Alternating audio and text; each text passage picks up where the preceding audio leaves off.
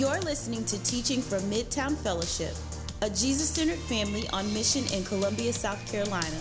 If you're interested in finding out more about us, our family of churches, or how to partner with us, go to midtowncolumbia.com. Amen. Amen. It is a blessing to be here with you all this morning. As you may be able to tell, we're taking a little bit of a pivot out of our sermon series on the book of Acts, and I'll try to explain a little bit why in a second. So if you were with us last week as we were working through the book of Acts, we met an Ethiopian eunuch that Philip encountered on the road to Gaza, likely going back to Ethiopia. This Ethiopian eunuch is reading in Isaiah 53 about this servant of God who's going to come and suffer. And this eunuch couldn't understand it. He was like, who is this prophet Isaiah talking about? Who is he referring to? And so Philip, one of the leaders in the church at that time, explained to him who this Jesus was using the scriptures. As we've been going through the book of Acts, we've been talking a lot about what it looks like for us to faithfully make Christ known to those who are around us. It's obviously a huge theme in the book of Acts. We're going to take a little bit of a pivot and focus most of our attention on for a few weeks coming up here and even the following sermon series after Easter on knowing the one that we are making known. Who is he? And one of the things we see specifically in the passage that the Ethiopian eunuch was reading on his way back likely to Ethiopia is that he was a suffering servant. So he was a servant of God. He was coming to establish his kingdom, but yet he did it in a way that was unexpected. He did it through his suffering. And today, up and through Easter, we'll be looking at this concept, this reality, this truth that we find in Scripture, that Jesus, the Savior of the world, who came to establish his kingdom, that's going to do away with the kingdom of darkness, he didn't do it in an expected way, but rather through his own suffering. So as we focus on knowing the one that we've been talking about making known, let's begin Mark chapter 10, verse 35. And James and John, the sons of Zebedee, came to him and said to him, "Teacher, we want you to do for us whatever we ask of you." And he said to them, "What do you want me to do for you?" So James and John, they come up to Jesus and they ask Jesus to grant their request without ever saying what the request is. It's like if a child goes to a parent and asks, "Will you give me permission to do something I want to do?" And Jesus is like, "Well, what do you want to do? Tell me what you want." Verse 37. And they said to him, "Grant us to sit one at your right hand and one at your left in your glory." Now, when Matthew records this conversation, he includes that they are asking about sitting at his right hand and his left hand in his kingdom. So the picture is when Jesus is reigning, they know at this point that Jesus is coming to reign. He's the promised Messiah, right? Peter has already professed him to be the Christ at this point. And they're saying, "So Jesus, when you come to do that, or when you're actually in your kingdom, when you're actually on the throne, put one of us at your right hand, put one of us at your left hand, but bestow on us these positions of esteem and honor." And before we move forward, I want to make sure we have an understanding of Jesus' kingdom and the glory that they're talking about. Obviously, these would have been positions of great esteem and honor, but their belief, and a lot of the Jews' belief, was that Jesus' kingdom was going to come and do away with the oppressive kingdom of Rome. So this is a earthly, or you might say worldly kingdom that they are referring to and that they're talking about. And they want these positions of esteem in that kingdom. But Jesus, instead of answering their question, Jesus begins to lead them to what they really need to understand. Verse 38, Jesus said to them, "You do not know what you are asking." It's one thing, obviously, if you have a question, you don't know the answer to the question. Jesus was saying, you don't even understand the question that you're asking. You don't know what you're actually asking me to do for you. You don't even realize exactly what you're asking me to do. They have some wrong expectations of Jesus and his kingdom, and those wrong expectations are causing them to ask for things when they don't know what they're asking for. I'll give you an example. I was preaching at a college ministry a few years ago, and one of the students that was in the college ministry was just in a conversation near me. She kept talking about how she was just looking forward to be able to have a family, have a child, or she kept saying having a baby at some point in the future. And obviously, there's nothing wrong with having a baby. Children are a blessing from the Lord and all that. But I just noticed as she was talking about what she was looking forward to, everything she mentioned was specifically having a baby, or enjoying a baby and all the cuddling stages and all that. And so I said to her, "Do you want a teenager also?" Because that baby's going to be a teenager longer than they're going to be a baby. And she was like, I hadn't thought about that. I hadn't really considered it that way. In my mind, I was like, I don't know if you know what you're trying to get into, actually. I don't know if you understand actually what you are asking, is what I was saying to her. She seemed very puzzled at the time, but later thanked me for a little bit of a reality check. Jesus is saying to these disciples, you don't know what you're asking for. And he's going to give them a reality check, as we will see in the rest of verse 38 and verse 39. He says, are you able to drink the cup that I drink, or to be baptized with the baptism with which I am baptized? Let me be honest, I'm kind of proud of myself when I'm stumbling over those words. Every time I read it to myself, I kept messing up. Verse 39, and they said to him, we are able. And then Jesus said to them, we'll get into what Jesus said a little bit later. So just to make sure we understand the sequence, they say, hey, Jesus, are we able to be at your left hand or your right hand when you're in your kingdom, when you're in your throne, in your glory? And Jesus says, are you willing to drink the cup that I am to drink? Now, it's likely that this cup that Jesus is talking about is referring to the suffering that he's going to endure on the cross as he's paying the penalty for sin.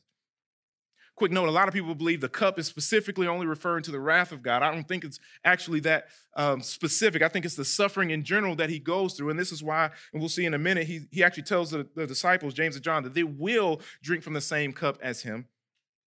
But also we see he says, with the baptism, be baptized with the baptism with which I am baptized. So think more about the term that he is using, not what we know as baptism today in the church, but the term means to be immersed in something. He's saying, are you willing to be immersed in what I am about to be immersed in when I suffer for this kingdom that you want to be in a position of honor in? So they say to Jesus, can we sit in this position of honor? And Jesus says, can you descend into suffering with me? They want to be elevated. They want to be esteemed. Jesus says, can you sacrifice the way that I sacrifice? They don't know what they are asking for, so Jesus is pointing them to the part of their question that they're unaware of and that they're ignorant to. Let's keep reading. Jesus says to them, the cup that I drink, you will drink, and with the baptism with which I am baptized, you will be baptized. So Jesus is referring to the fact that those disciples will suffer for the kingdom. That is something that they are going to do. Verse 40. But to sit at my right hand or at my left is not mine to grant, but is for those for whom it has been prepared.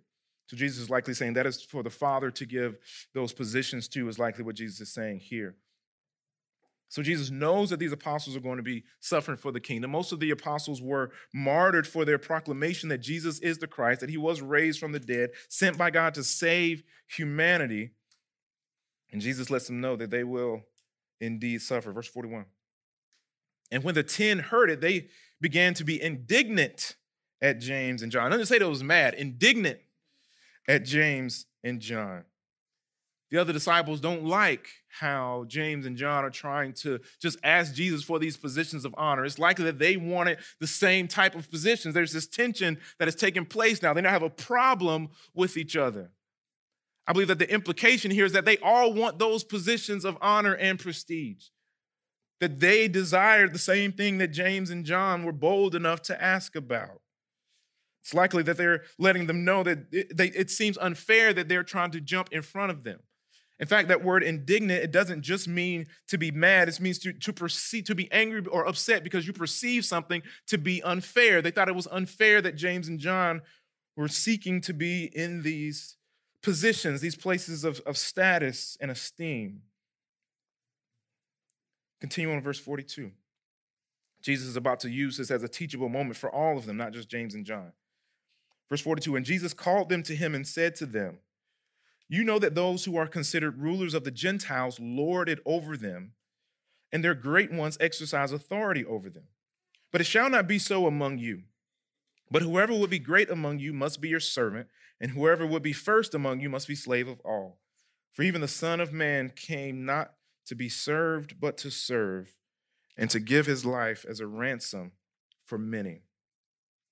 So in verse 42, we started to point out how other rulers of this world, particularly at that time, they would lord their authority over others. That word lord means to hold in subjection. It means to subdue. It means to master someone. He's saying that often those that are great in the world today or in the world at that time would execute their authority in a way over those that they had where it was mastering them. It was to subdue them. And then he gives them a charge in verse 43 when he says that this shouldn't be the case among those in the kingdom. It means to show them specifically how these things are different in the kingdom. And what I love about the way that he explains this is that he explains the difference between his kingdom and worldly kingdoms. And what I should say is I love it because this greatly affects the way that I parent. The way Jesus responds greatly affects the way that I look at or consider someone for leadership roles within the church. And it also greatly informs the way that I try to lead our church as pastor here at Midtown 2 now. So remember that he said, whoever would be great among you must be your servant, and whoever will be first among you must be slave of all. Hear me on this. This is a very important distinction. Jesus does not tell them to stop trying to be great. He does not caution them or warn them about trying to be great. He does not say, wait a minute now, why are y'all so worried about trying to be great? You need to practice a little bit of humility here. He doesn't say any of those things. He says, anyone here that wants to be great, let me show you how to actually do it. Let me show you how to actually go about being great. You do it by being a servant. So I said a little bit earlier, this actually informs the way that I parent. And I was having a conversation with two of my children. I believe this was within the last week or so. And I was telling them that when you're going into this space where you're going to be a student, there's going to be a teacher there, there's going to be other students there, I want you to not only behave, but if there's any type of distraction going on, I want you to try to shut down that distraction for what's going on. I told him it will be wrong for you to do anything that's distracting. It would be neutral for you to not do anything that's distracting when someone else is doing something that's distracting for the teaching that's going on. But it will be great of you to actually serve everyone there by trying to put an end to whatever is causing a distraction in that space. And what I said to them was, and the reason I'm holding you to such a high standard is because I've seen greatness in you. Because I know that you're actually able to be great. And I told them, if you're talking about a basketball player who is great, you wouldn't expect them to play in a way that's average. And I said, and I don't expect average out of you because I know there's greatness in you and I know that you can be great. So what am I doing? I'm applying the fact that Jesus says to his disciples, he is calling them, he is allowing them, showing them what it is to truly be great. I would say I try to do the same thing when observing and looking at leaders in our church as well. It's like, I know you have a desire to serve, but are you actually also able to serve with a good attitude when it's something that you don't want to do? Because that's what a servant is to do, right? A servant is someone who sees themselves as playing the role of serving in whatever that looks like. So one of the observations that I make, okay, is this somebody who is just interested in doing things that they enjoy, or is this actually a servant? Is this someone who is truly great? And my hope and desire as a pastor is that I will consistently model that same kind of servant leadership. And I want to hone in a little bit on the term that's translated slave in verse 44. It's the Greek word doulos or doulos. Some translate this word as slave, or some translate it servant, some translate it as bond servant. This was someone in their society, either voluntarily or involuntary, bound to a life of service of others. Sometimes it was lifelong, sometimes it was temporary, but this is what they did day in and day out. They saw themselves as someone who had the purpose of serving others. And this is the role in society that Jesus points to when he's instructing them on greatness, on what it is to truly be great. And he's making a contrast here between worldly kingdoms and his kingdoms. He says those that are great have achieved their greatness by being good at making others subject to them. Talking about in worldly kingdoms. They become great, so to speak, by being good at making others subject to them, by mastering others. And Jesus is saying that in his kingdom, those that are great, they achieve greatness by making themselves subject to the needs and desires of others. He says it's completely upside down. That the way you become great in my kingdom is by becoming this bond servant of all. And that is actually how you achieve greatness. The disciples, specifically James and John, were wanting to pursue greatness through this political power and status, but that's not always how it looks for us. Maybe I'll say it that way. They were looking for this kind of political power and status. Sometimes I will say we pursue greatness primarily through our achievements. For example, some of us feel like we won't be content unless we reach the next level in our career, or maybe in our academic achievements. So we're always looking to climb and get the next promotion, and you feel like it's not enough for you if you don't have this title, or maybe if you don't work for this certain type of company, or whatever your marker is for greatness. We achieve, or we try to achieve greatness through the different achievements that we have. Now, I want to be very, very clear. There's nothing wrong with progressing financially. There's nothing wrong with progressing in your career. Those are amazing things. I think it's beneficial that in our world, if Christians are at every level of leadership throughout our society, and I believe that is a very beneficial thing. But with that said, there are a lot of Christians that sacrifice very important and very necessary things because they have made an idol out of whatever their next goal is. Sometimes we sacrifice time with our families. Sometimes we sacrifice, time serving our families, or time serving in and within our church and throughout our church. Sometimes we sacrifice our own emotional and physical and mental health because we believe we have to achieve at this certain level. We can't see ourselves as worthwhile unless we are ascending, unless we are climbing to that next goal of achievement that we have. Because deep down, we believe that sense of prestige and honor that we'll feel from those achievements will cause us to be content.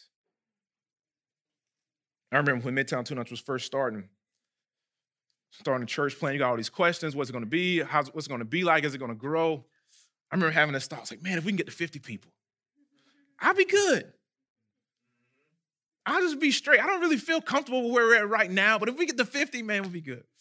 Got to 50 people. Man, that other church plan I know got 75 people. Got a clean 75 every Sunday. You know, we'd really be good if we was at 75. Then I think I'd be content. I feel like, okay, we're here now. We're actually a legitimate church.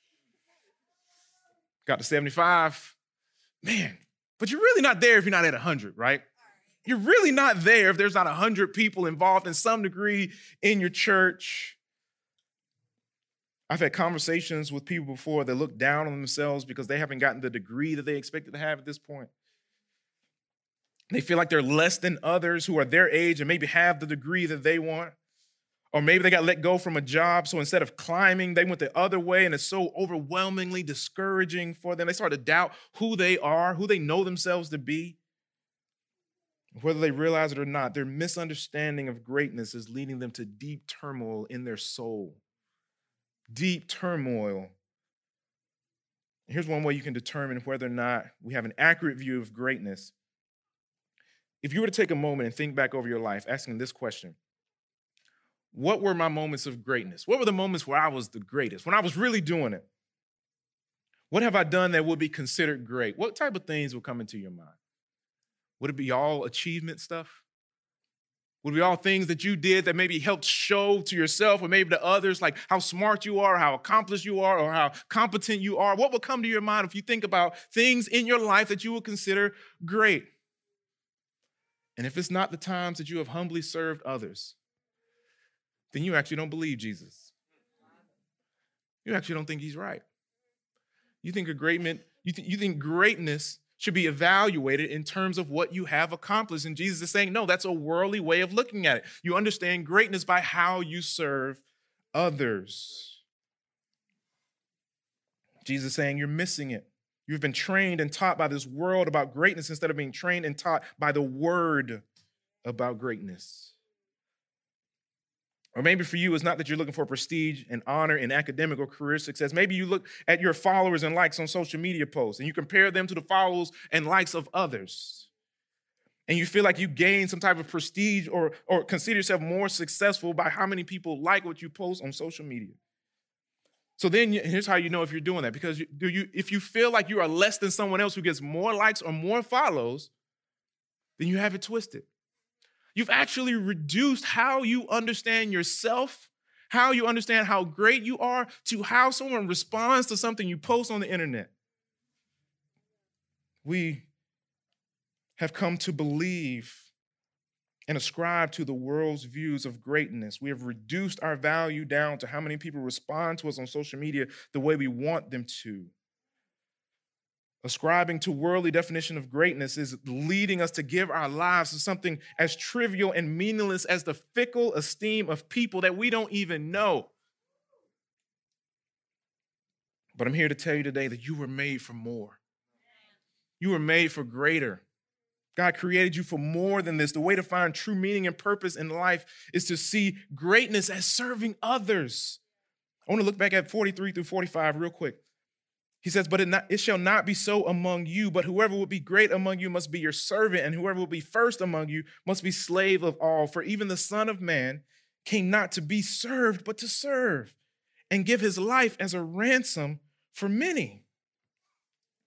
I hope you're blown away by those words. I want us to consider who is saying this, who is saying, I came to serve and not to be served. This is the greatest human to ever walk the earth. This is the King of Kings. This is the Lord of Lords. This is the Alpha and the Omega. This is the great I Am himself saying, I came not to be served, but I came to serve. This is Jesus saying this. He said that he came not to be served, but to serve and give his life as a ransom for many. And he was not what they expected, because he wasn't seeking greatness the way other kings were. He showed how great he was by taking the posture and the disposition of a servant, of a bondservant. He left the riches of heaven to be born out in the stable with the animals and was raised in a working class family that likely didn't have much. Why? Because he wasn't seeking prestige. He wasn't seeking fame, but he came to serve and not to be served. He is the only holy one. He ate with sinners and those that other people would have stayed away from because of their reputation. Why did he do this? Because he came to serve, not to be served. He is the creator of everything, including our bodies, but he allowed those he created to destroy his own body. Why? Because he came to serve and not to be served. He is the all-powerful giver of life, but he allowed sinful people to take his life. Why? Because he came to serve and not be served. He is the only one who doesn't deserve to be condemned before God because of sin, because he is the only one that is without sin. Yet he was condemned on the cross for my sin and for your sin, because he came not to be served, but he came to serve. This is the great I Am we're talking about. I want you to consider how far he has descended. When so many in our world are trying to climb to this position of prestige or that position of prestige or this title or that title, he comes and descends to take on the form of a servant. And this is why he is the greatest of all time. This is why his greatness is unmatched, because there is none like him. None who have served so much and so well and so faithfully and so many. And this is why he is so great in the kingdom. And I love how Philippians chapter 2 talks about him. Starting at verse 5, it says, have this mind among yourselves, which is yours in Christ Jesus, who though he was in the form of God, did not count equality with God a thing to be grasped. He said he didn't cling to the privileges that came with his status level. He was willing to be treated as if he wasn't the King of Kings and as if he wasn't the Lord of Lords. Verse 7, but emptied himself, taking the form of a servant, being born in the likeness of men, and being found in human form, he humbled himself by becoming obedient to the point of death, even death on the cross, saying, even though he was and is God, the being with greater status and more prestige and more worthy of honor than anyone else, he humbled himself and made himself a servant to us all. He wasn't trying to climb to a position of prestige. Instead, he descended to not just a position of a servant, but to the position and the place of a criminal dying on a cross. And in doing so, he shows how great he truly is. In doing so, he redefines for us what greatness really is. And I just want to encourage some of you, because you're being great, and I don't even think you know it. I think there are Christians in this room. I think there are Christians tuning in with us online right now, that because you have so ascribed to the world's view of greatness, there are things that you are doing that heaven would look down and say, that is greatness on display, but you don't even see it that way.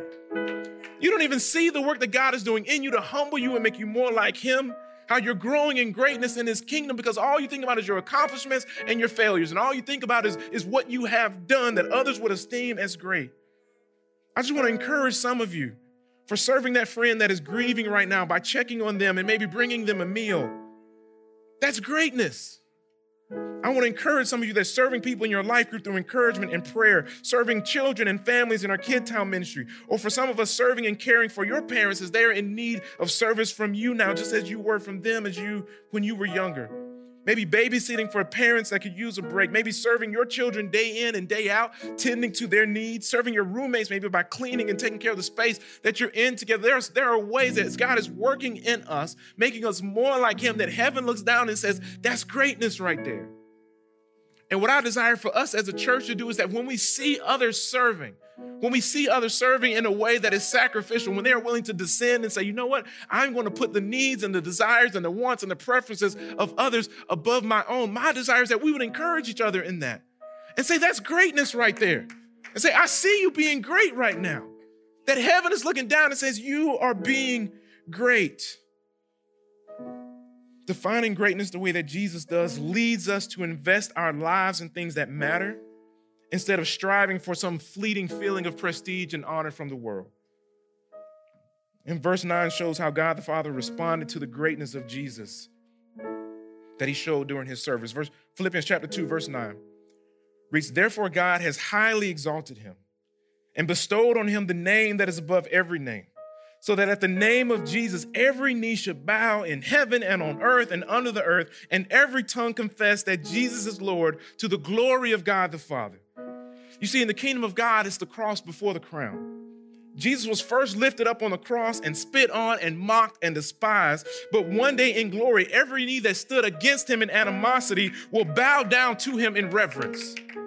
And every tongue that spoke ill of him in rejection of his purpose will confess that Jesus Christ is Lord in recognition of his greatness.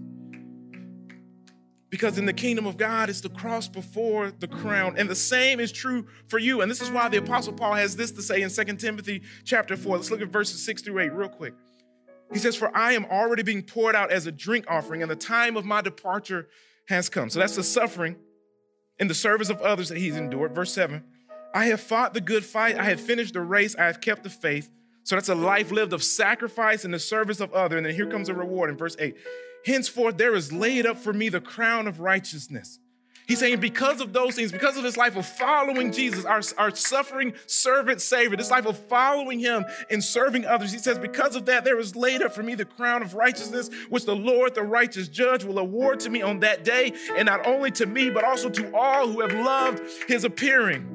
I got good news for you today as I close this sermon. Christian, today, all through this life, God calls you to descend to a posture of a servant, to the disposition of a servant. But that's not just because he desires for you to be lowly and humiliated, but rather it's because he wants to be the one that elevates you. He wants to be the one that honors you. He doesn't want you using all of your energy and all of your time striving to receive a fleeting honor from people on this earth. But he's saying, no, when I come back and make all things right, I'm going to elevate you. I'm going to honor you, and I'm going to crown you, and every bit of sacrifice and service that you've ever engaged in will be worth it in that moment. It's not just that he wants us to be low, it's that he wants to be the one that exalts his people. He wants to be the one that raises his people up. He's telling you, don't worry about seeking your own honor. I'm going to take care of that. I'm going to honor you. I'm going to elevate you. But in this broken world full of sin, what this world needs is servants. We're in a world where the curse of sin has caused so much suffering and so much pain and so much lack and so much need for so many people that in this life, what he needs is service. But he's going to come back and he's going to make everything right. And at that time, he will give all of his people a crown, and we're going to reign with him forever. So in this life, we go low. In this life, we serve. In this life, we give of ourselves for the benefit of others, knowing that God is saying, I'm going to elevate you. We sacrifice for a few years in this life to go on for all eternity, to reign with him with a crown on our head. This is what he calls us to. And I say this because I don't want you to be discouraged in your service. I don't want you to be like the psalmist in Psalm 73 that is looking at the wicked and how they are prospering. And it seems to be a little bit of jealousy. Like, God, I'm the one that's serving you. I'm the one that's sacrificing for you. Why are they seemingly ahead of me? But Jesus is the answer. We look to Jesus and say, no, just because you sacrifice doesn't mean you won't be elevated. Just because you take the position of a servant doesn't mean you won't reign with a crown on your head. See, worldly perspectives on greatness will have you giving your life to things that don't matter, just to receive honor from people that is here today and gone tomorrow. But pursuing greatness in the kingdom of God will have you giving your life to benefit others and receive honor from the King of Kings and the Lord of Lords that is here today and will last forever. So my final encouragement to all of us is to go be great. Matter of fact, go be the greatest. Go be the greatest in your home, around your family or your roommates. Young people, go be the greatest in your school. Go be the greatest that is there, serving as many people as you can, giving your life to the serving of others. Go be the greatest at your job, doing your job well and serving others, your coworkers and your employer while you're there. Go be the greatest in our communities, serving for the common good of those around you. Sacrifice your time, sacrifice your energy, knowing that heaven looks down and says, that's what greatness looks like. Let us not seek greatness by trying to climb to a position of honor and prestige, but rather let us follow our Savior on the path to greatness, becoming servants now who will reign with him forever. Family, will you pray with me?